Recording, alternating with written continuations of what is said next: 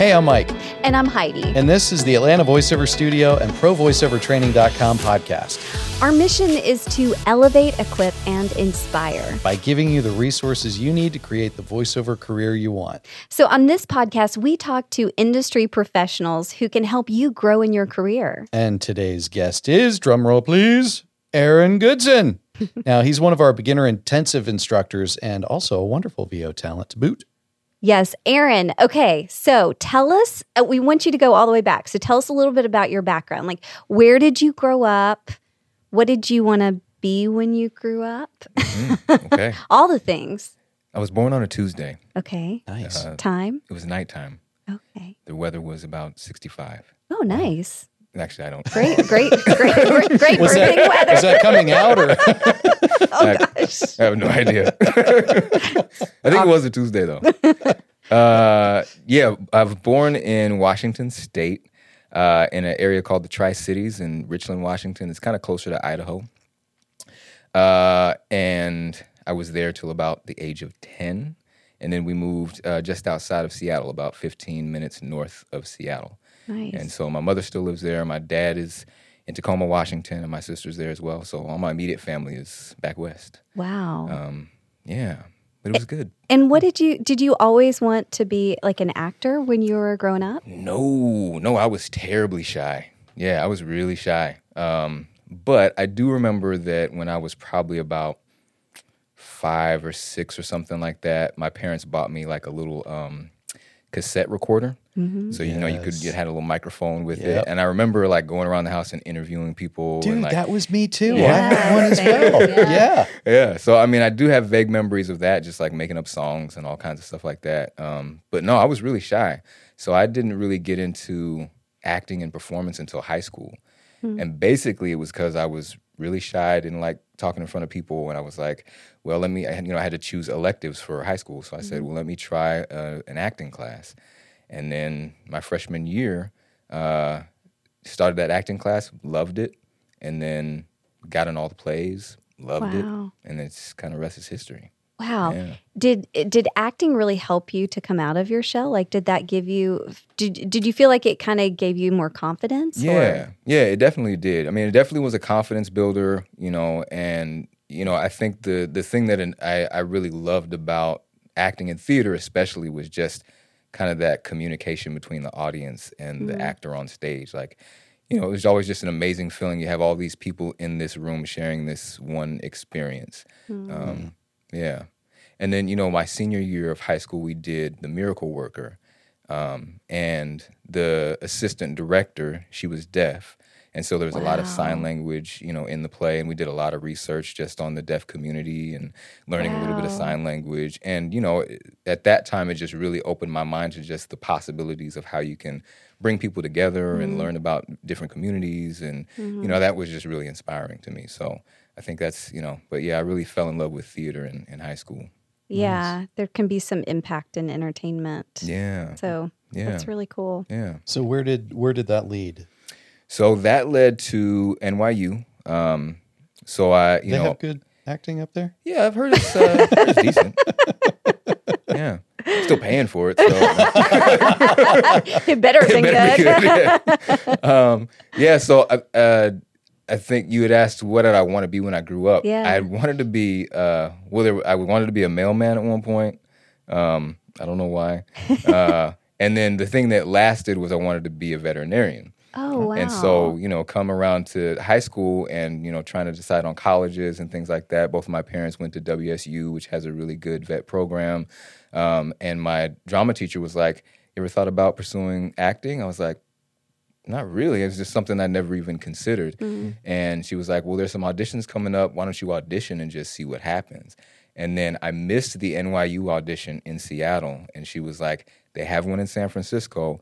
Can I pay part of your way for you to go do this audition? I was like, sure. So I went, me and another guy from my class. We went and auditioned, and I got in. And then I kind of just took that as a sign. He didn't audition for NYU. He was auditioning for, I think Emerson was also auditioning in San Francisco. I thought it was going to be one of those stories where He didn't get in, but I did. No. Gosh.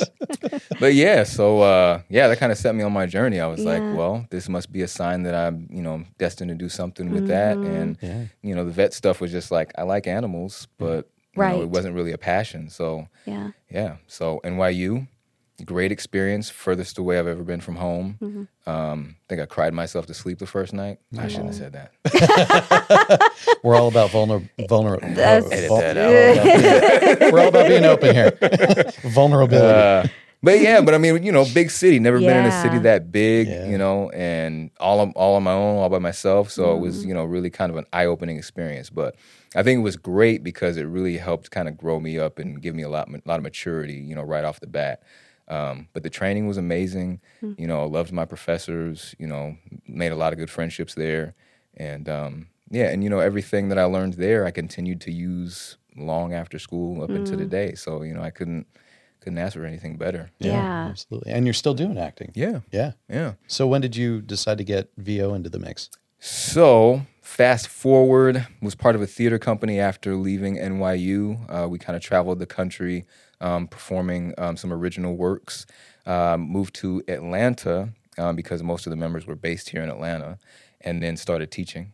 So I started teaching at a middle school, taught middle school for the past 12 years up until 2019. Goes quick. doesn't Yeah, it was great. I mean, the thing about middle school is, and especially, teaching drama in middle school, is there's never a dull day. So, Yeah. I mean, it was Yeah. just, I mean, I knew that going into the school building, I was either going to like laugh hysterically that day, I was going to be like so upset pulling my hair out, or I was just going to be confused about like what is going through your brain, little kid. So, I mean, it was great. I had a great time. Yeah. But in teaching theater, I just realized how long it had been since I'd been on stage and how long it had been since I'd performed. So I started doing local theater here in Atlanta. One of the parents of one of my students really pushed me. She was like, I think you should go like pursue it further. You should get an agent. I think I have some connections. She has some connections at Houghton Talent, and she really pushed me that way. So I signed to Houghton Talent and got my first voiceover job there. Oh, And that was the first time I had really ever done anything like that. Yeah. And I think initially, I just thought like most people, like, it's animation, it's, radio, it's, video games, but just quickly learned how vast the industry is and how much opportunity there is, and was just really excited. So yeah, that's kind of how I got thrown into the mix, and just loving it. Yeah, that's great. Yeah. Do you feel like that was your biggest misconception about voiceover when you first started? Like, was that it really was more kind of cartoony and that was really all that it was, or? Yeah, I think that, and thinking that it didn't really require any acting skills, like thinking it was just about the sound of your voice, and remembering like, when I bought my first microphone, just loving like how my voice sounded on the microphone. And if I just talk like this, then maybe I'll get all the work. But, quickly found out like, no. Like, Yeah. dude, you got to sell that stuff, man. Yeah. You can't just Yeah. get on there and sound nice. It's all good to have a pretty voice, but Yeah. if nobody believes you, if you're not engaging, like it doesn't work. So Yeah. quickly found out that my acting, my acting experience was going to really come in handy for that. That's awesome. So how has your past training and experiences helped with all of this? I mean, it's been invaluable. Like a lot. I tell my students that it's about really connecting with the text and asking yourself questions about the text. Really analyzing it, much like you would a play or a film script or something like that. Yeah. You can't just look at it as like, oh, I'm just reading words on the page. And me and my wife often joke because she'll sometimes practice stuff with me, or I'll throw her a script her way, and she's like, this is not easy. Because she'll joke with me, because I'll tell people I do voiceover, and they're like, "Oh, I've really been thinking about that." Yeah. So she jokes with me all the time. She's like, I think I'm gonna get into voiceover now, and then I'll throw her a script, and she's like, "Yeah, it's not easy."